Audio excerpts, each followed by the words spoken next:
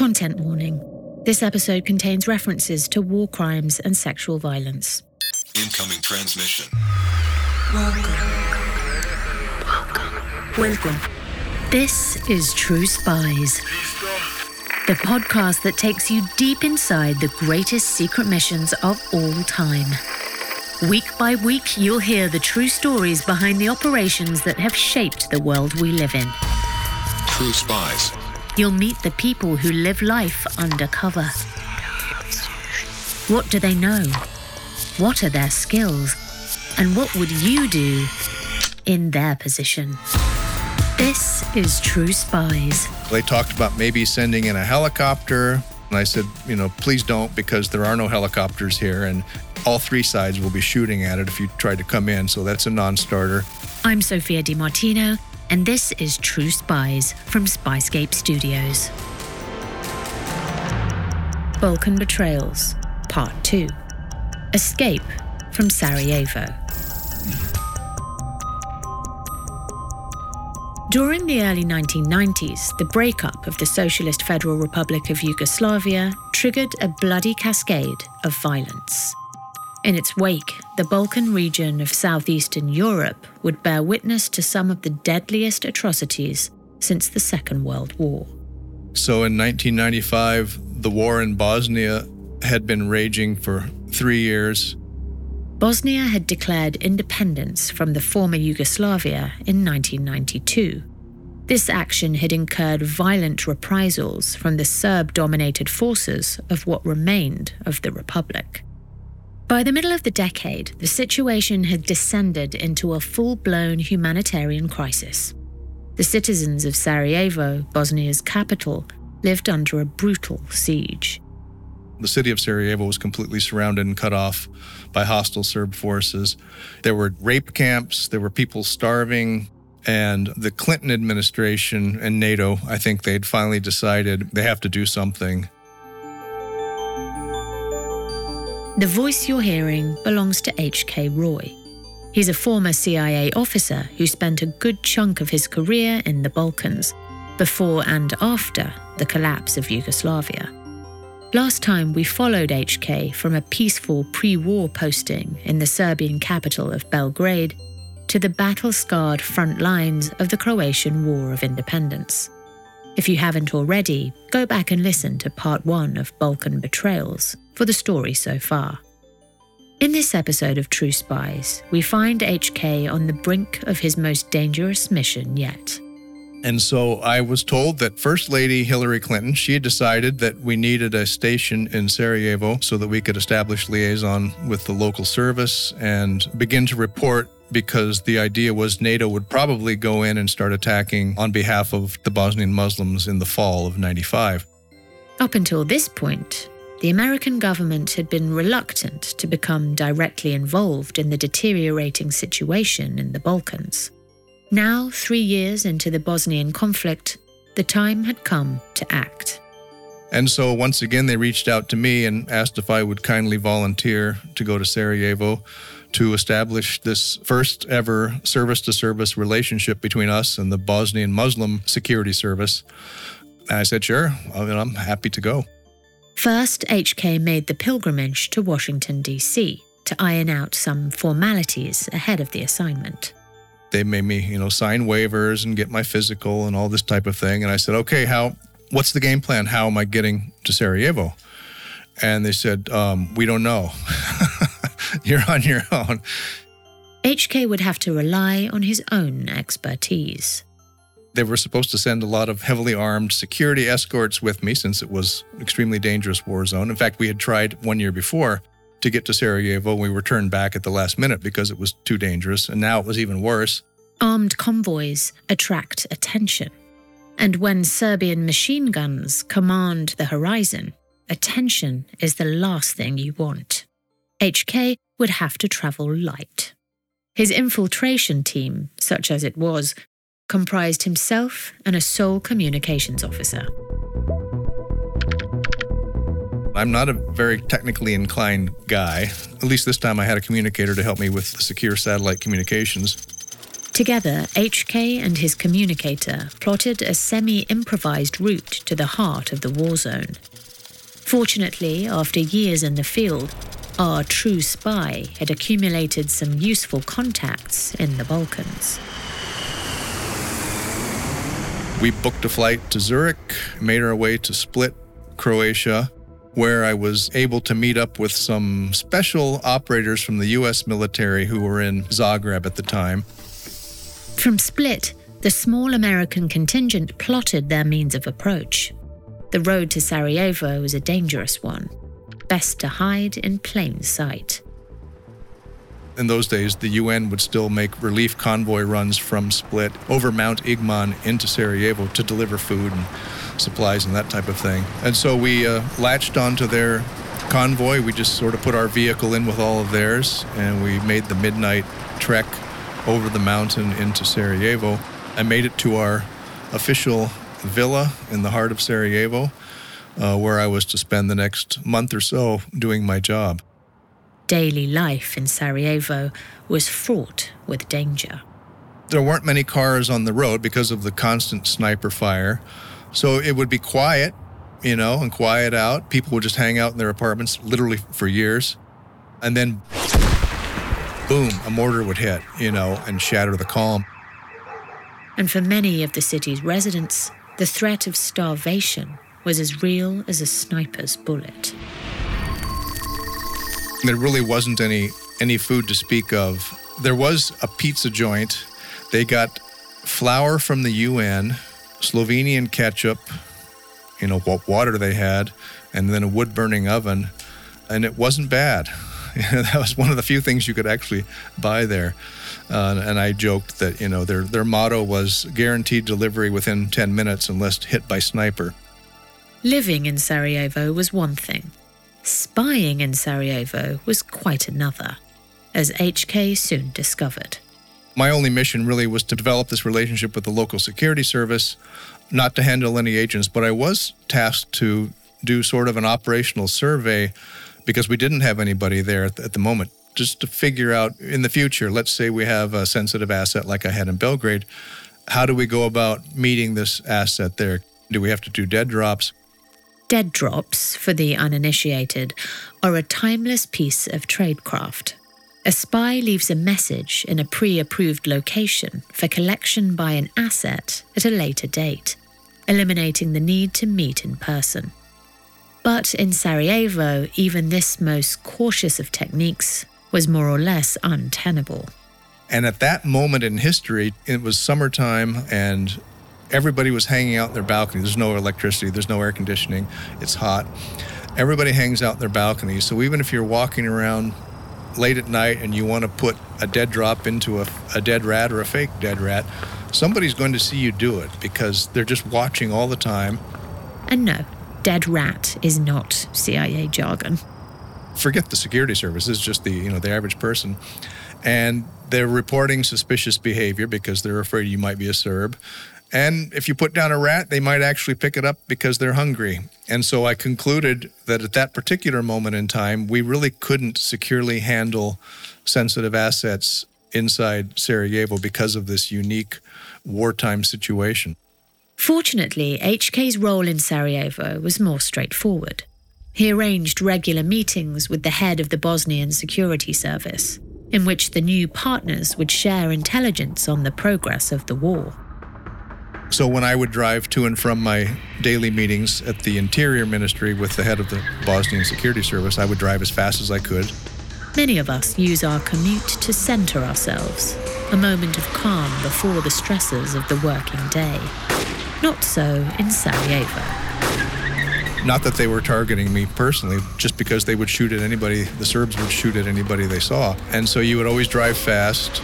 You wouldn't wear a seatbelt so that you could get out and make a quick escape if you had to. At one of those meetings, HK's Bosnian Muslim counterpart, Marko, reported disturbing news from the far east of the country. They had people on the ground in Srebrenica, you could hear over the radio what was going on.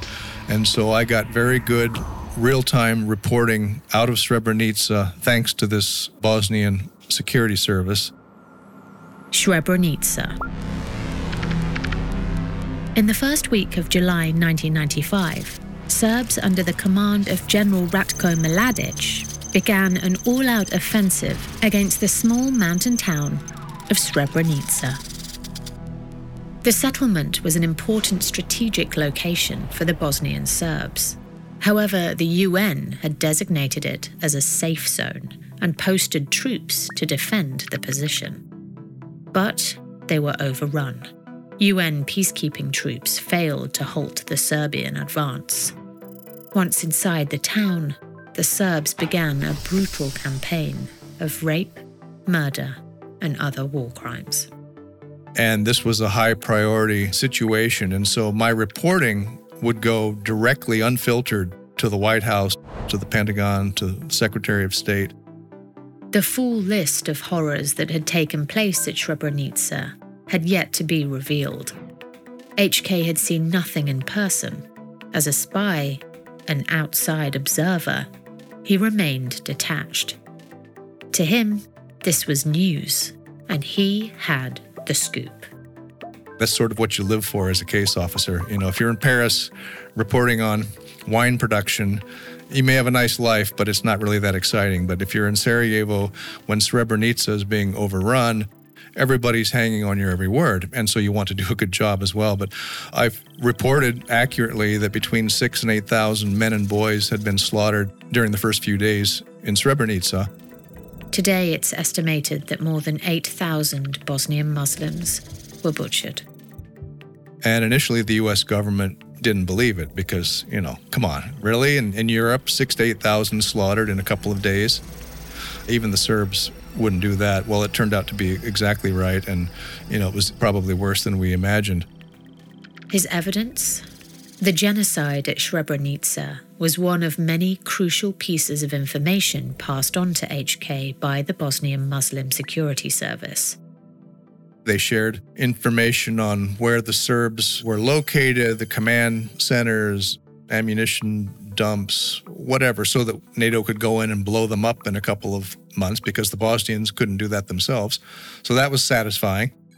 But ultimately, with so many lives at stake, the Bosnians' loyalties lay elsewhere. Worse, it lay with one of America's most vocal enemies. By the time I showed up in Sarajevo in July of 95, the Iranians were well established in Bosnia. In fact, when I went there, we had talked about Iranians, being there. And I remember I even asked Marko, the Bosnian, what's going on with the Iranians here? And all he said was, Iran is welcome here. I'm not going to say anything else. And I thought, that's interesting. But we weren't overly focused on Iran. The Iranian Revolutionary Guard had imported hundreds of tons of weaponry into Bosnia since the beginning of the conflict. HK had seen it firsthand.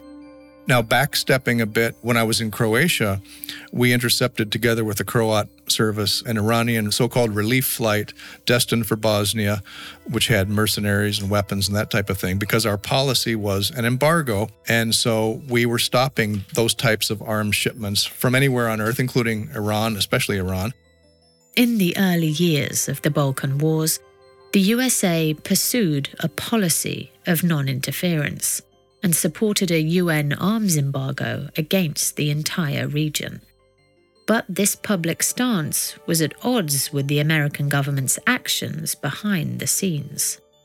I was the person who sort of discovered this ridiculous policy that our government, only a few people in our government knew about, which essentially asked the Croatian government to allow Iranian weapons to transit Croatia to get to Bosnia to help the Bosnians. According to HK, the American government had allowed Iran to keep smuggling weapons into Bosnia because, in a rare moment of harmony between the old enemies, their aims had aligned. Both sides wanted to see the Bosnian Muslims hold out against the Serb aggressors. But practically, this approach had allowed the Iranians to establish themselves as benefactors-in-chief to the beleaguered Bosnians. That included the Bosnian Security Service. Iran had been, for the past 3 years, helping out these desperate people who were being slaughtered and raped and starving when nobody else did. And so it's easy to understand why they were loyal to Iran and not to us. I show up after 3 years and say, "Hi, I'm HK. I'm finally here to help." So yes, they were happy to share intelligence with me, but at the same time, their loyalties were with Iran and not with us. Only a few days into his assignment in Sarajevo, H.K. Roy would come to realize the true extent of Iran's influence in the city. I would make my meeting every day with Marco at the Interior Ministry, and it was often hit by mortar while we were having meetings. It was a crazy situation. They were all dressed in military fatigues and smoking their vile Balkan cigarettes night and day. And this one morning I go in and there was like a receptionist or something, and she said, would you mind meeting Marco over in this room right over here? It was like a downstairs room, which was unusual. Typically, Marco took his meetings with the American upstairs. This downstairs room was what a CIA officer would consider a walk-in room, a more formal, secure location within an embassy or consulate where would-be assets could come and make their case to their potential spy masters. It was not the kind of room wherein a trusted foreign ally, much less a chief of station, might expect to be hosted. And I walk in and there's Marco in his camouflage fatigue, smoking a cigarette. And there's this other guy, Middle Eastern looking. I thought he might be an Arab, also in fatigues, glaring at me. The tall Middle Easterner looked HK up and down. He didn't say a word. And I look at Marco and, say good morning or whatever. And Marco says, sorry, HK, just meet me upstairs in 10 minutes. And so I said, okay. And I thought that was odd. I didn't know what it was. I just thought it was odd. I didn't know what was happening.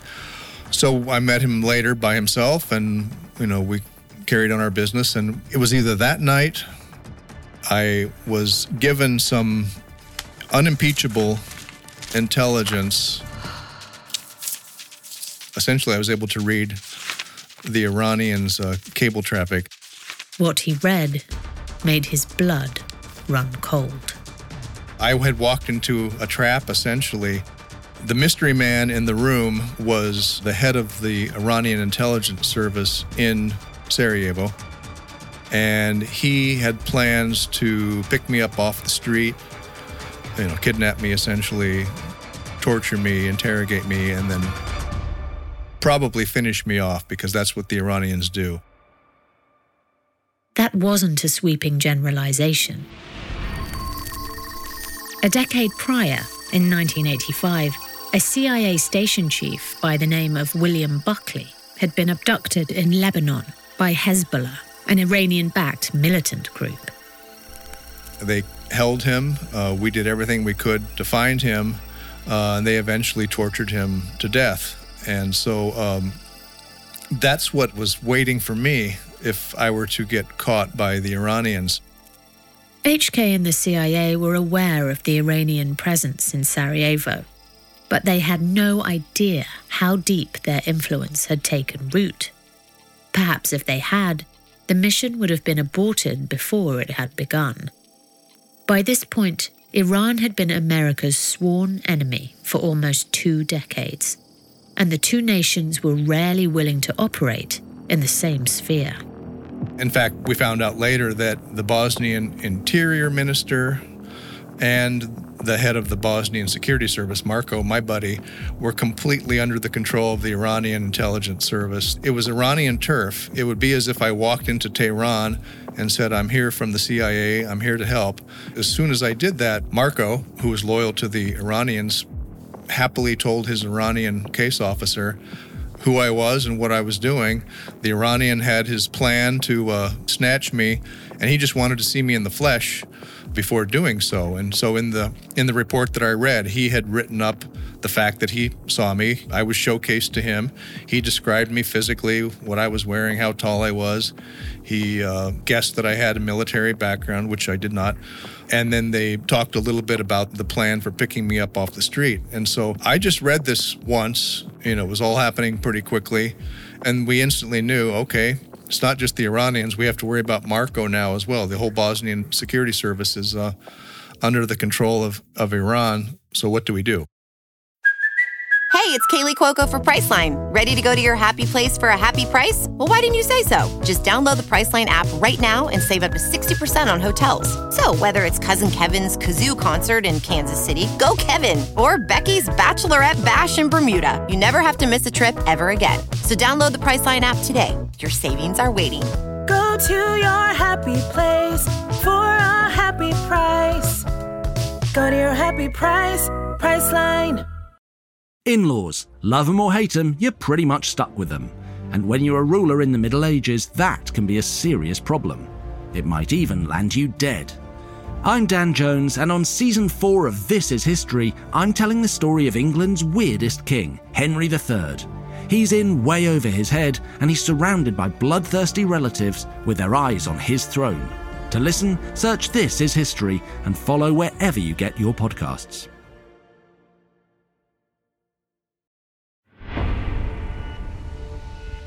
HK had been made aware of the Iranians' plans just in time. Now he needed a plan of his own. He arranged an urgent call with CIA headquarters. Together, they weighed HK's safety against the material benefit of a CIA presence in Sarajevo. And we all kind of decided, I can't continue to go and meet Marko, obviously. He's in on this. They'll snatch me.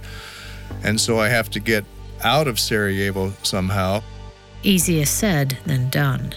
They talked about maybe sending in a helicopter, but that would take several days. And I said, please don't, because there are no helicopters here, and all three sides will be shooting at it if you try to come in. So that's a non-starter.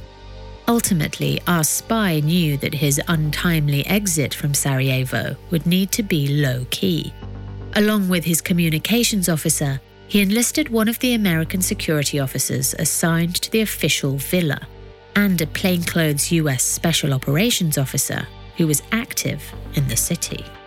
And so the two of them courageously agreed to take me out, me and my communicator, out in a two-vehicle convoy in the middle of the night, kind of the same way we'd gotten in earlier over Mount Igman. The route into Sarajevo had been risky enough. Even UN relief convoys weren't immune to attack, although they did offer a modicum of safety in numbers. But this small exfiltration unit would be even more vulnerable, from all angles. Now we weren't just worried about the fact that the Serbs might blow us away. They would actually use anti-aircraft guns against vehicles on the road. We had to worry about getting out from under the Bosnians and the Iranians, because now, it's not just a couple of Iranians out there. The entire Bosnian security service is under their control. They know who I am. At this moment in time, the Iranians don't know that HK is onto them. But the sight of their target hightailing it over the mountains in the dead of night would surely tip them off. There were just a couple of us, and there was the whole Bosnian security apparatus helping the Iranians. And so that was our concern, is that they would intercept us on the way out and pull me out. And I made my communicator promise that if he saw me being dragged off by guys in beards, to shoot me first, because I knew what had happened to Buckley, and I did not want to meet that same fate.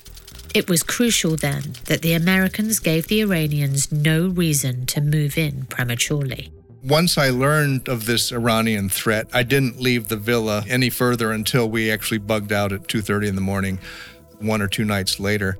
In the meantime, HK would have to provide a good excuse to miss his regular meeting with Marko, his Bosnian counterpart. So I called him once, and these were unmonitored lines, and I said, Hello?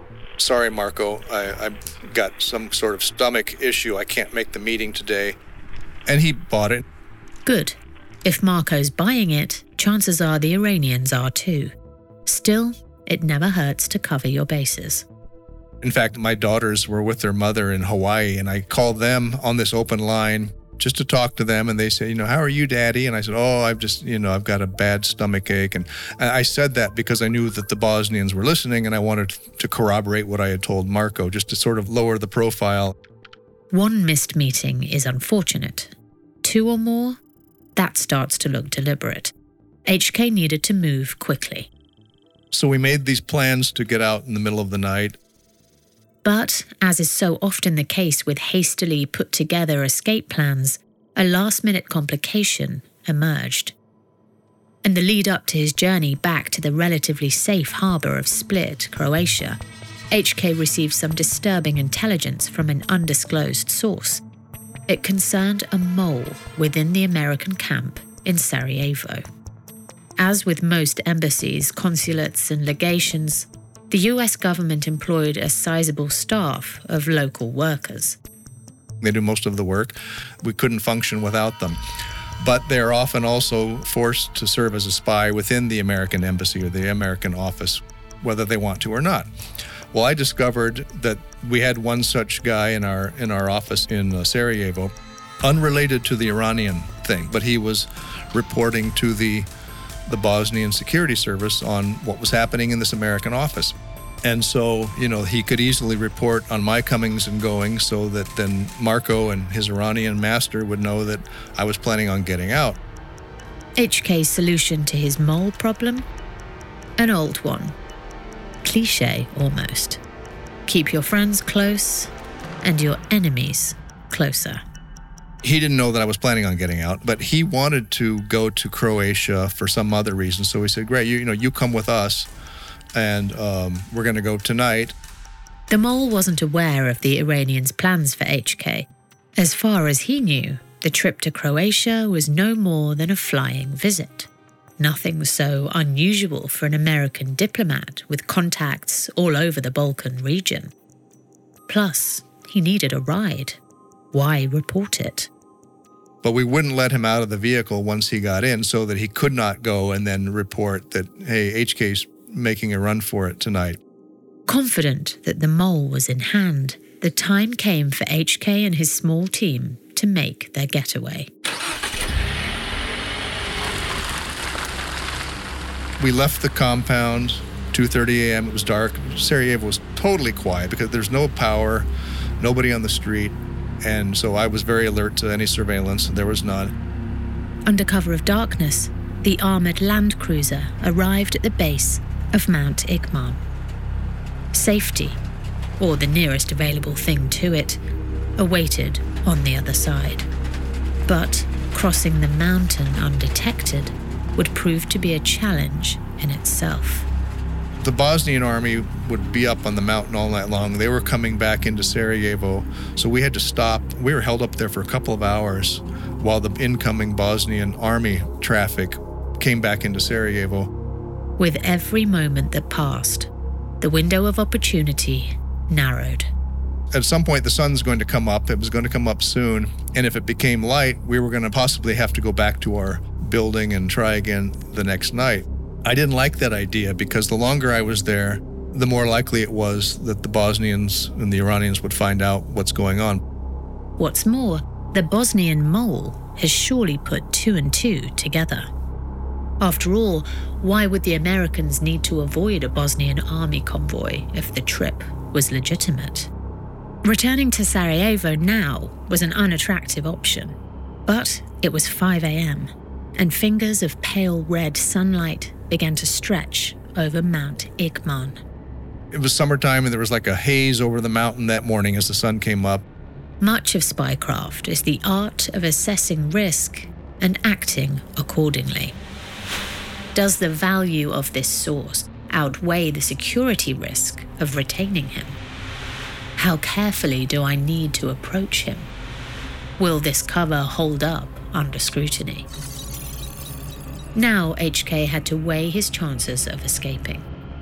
Would the haze offer sufficient cover on the winding mountain passes?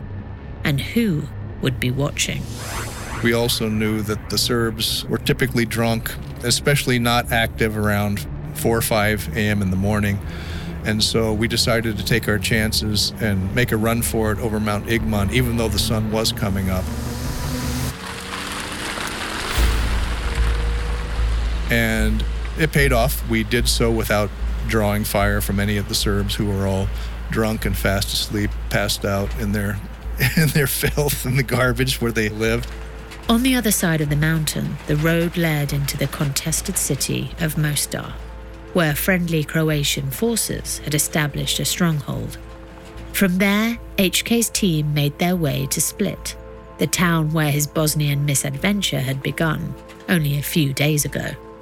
I was supposed to be there probably at least a month, maybe indefinitely. That wasn't really spelled out, but I was only there for a week or less. Back in Split, the Americans were able to board a commercial flight out of the country, and in HK's case, into the lap of some well-deserved luxury. There happened to be a chief of station conference taking place in Vienna, Austria, where my division chief was, and he was feeling really bad because he's the guy that kept sending me back to the Balkans. And he really felt bad that he had sent me into this trap. He didn't know, obviously, but he sent me into this trap, and he was happy to see me. The director of Central Intelligence at the time, John Deutsch, was also in Vienna. The DCI was keen to meet the officer who'd outrun and outsmarted the Iranians on their own turf. So they invited me to join them for dinner at the chief's house in Vienna, a very nice Austro-Hungarian palace, and it was quite a change from where I had been earlier that day. And I had literally no clean clothes to wear. I had one Hawaiian shirt that I had packed, and so I wore that to the chief of station dinner with the DCI that night in Vienna. Well, one should always dress to impress. A happy ending then, for HK at least. With Sarajevo in the rear-view mirror, he could sit back and watch the fruits of his work in the Balkans unfold on the evening news. Within a couple of months after I left Sarajevo, NATO got heavily involved, and it was satisfying. I was watching on CNN or whatever, watching them blow up these targets in these towns nobody had ever heard of, but they were exactly what I had reported. And so it was really satisfying to see that, to know that, my work there actually contributed a little bit to the ending of this horrific, brutal war. The Bosnian War ended in late 1995. In 2017, General Ratko Mladic, the architect of the Srebrenica massacre and the siege of Sarajevo, was sentenced to life in prison for crimes against humanity. H.K. Roy believes that the lessons of the Balkan Wars were hard-won, and that we should be wary of ever forgetting them. People don't know about this. They don't seem to care about this. And this was in Europe, and it wasn't that long ago. And now we're seeing, what happens once again. Unfortunately, this time the enemy has nukes as well. I'm Sophia Di Martino. If you'd like to read more about HK's adventures in the Balkans and beyond, you can pick up a copy of his book, American Spy: Wry Reflections on My Life in the CIA. Join us next week for the first installment of a gripping multi-part retelling of the very first True Spies story, Operation Brothers. Disclaimer. The views expressed in this podcast are those of the subject. These stories are told from their perspective, and their authenticity should be assessed on a case-by-case basis.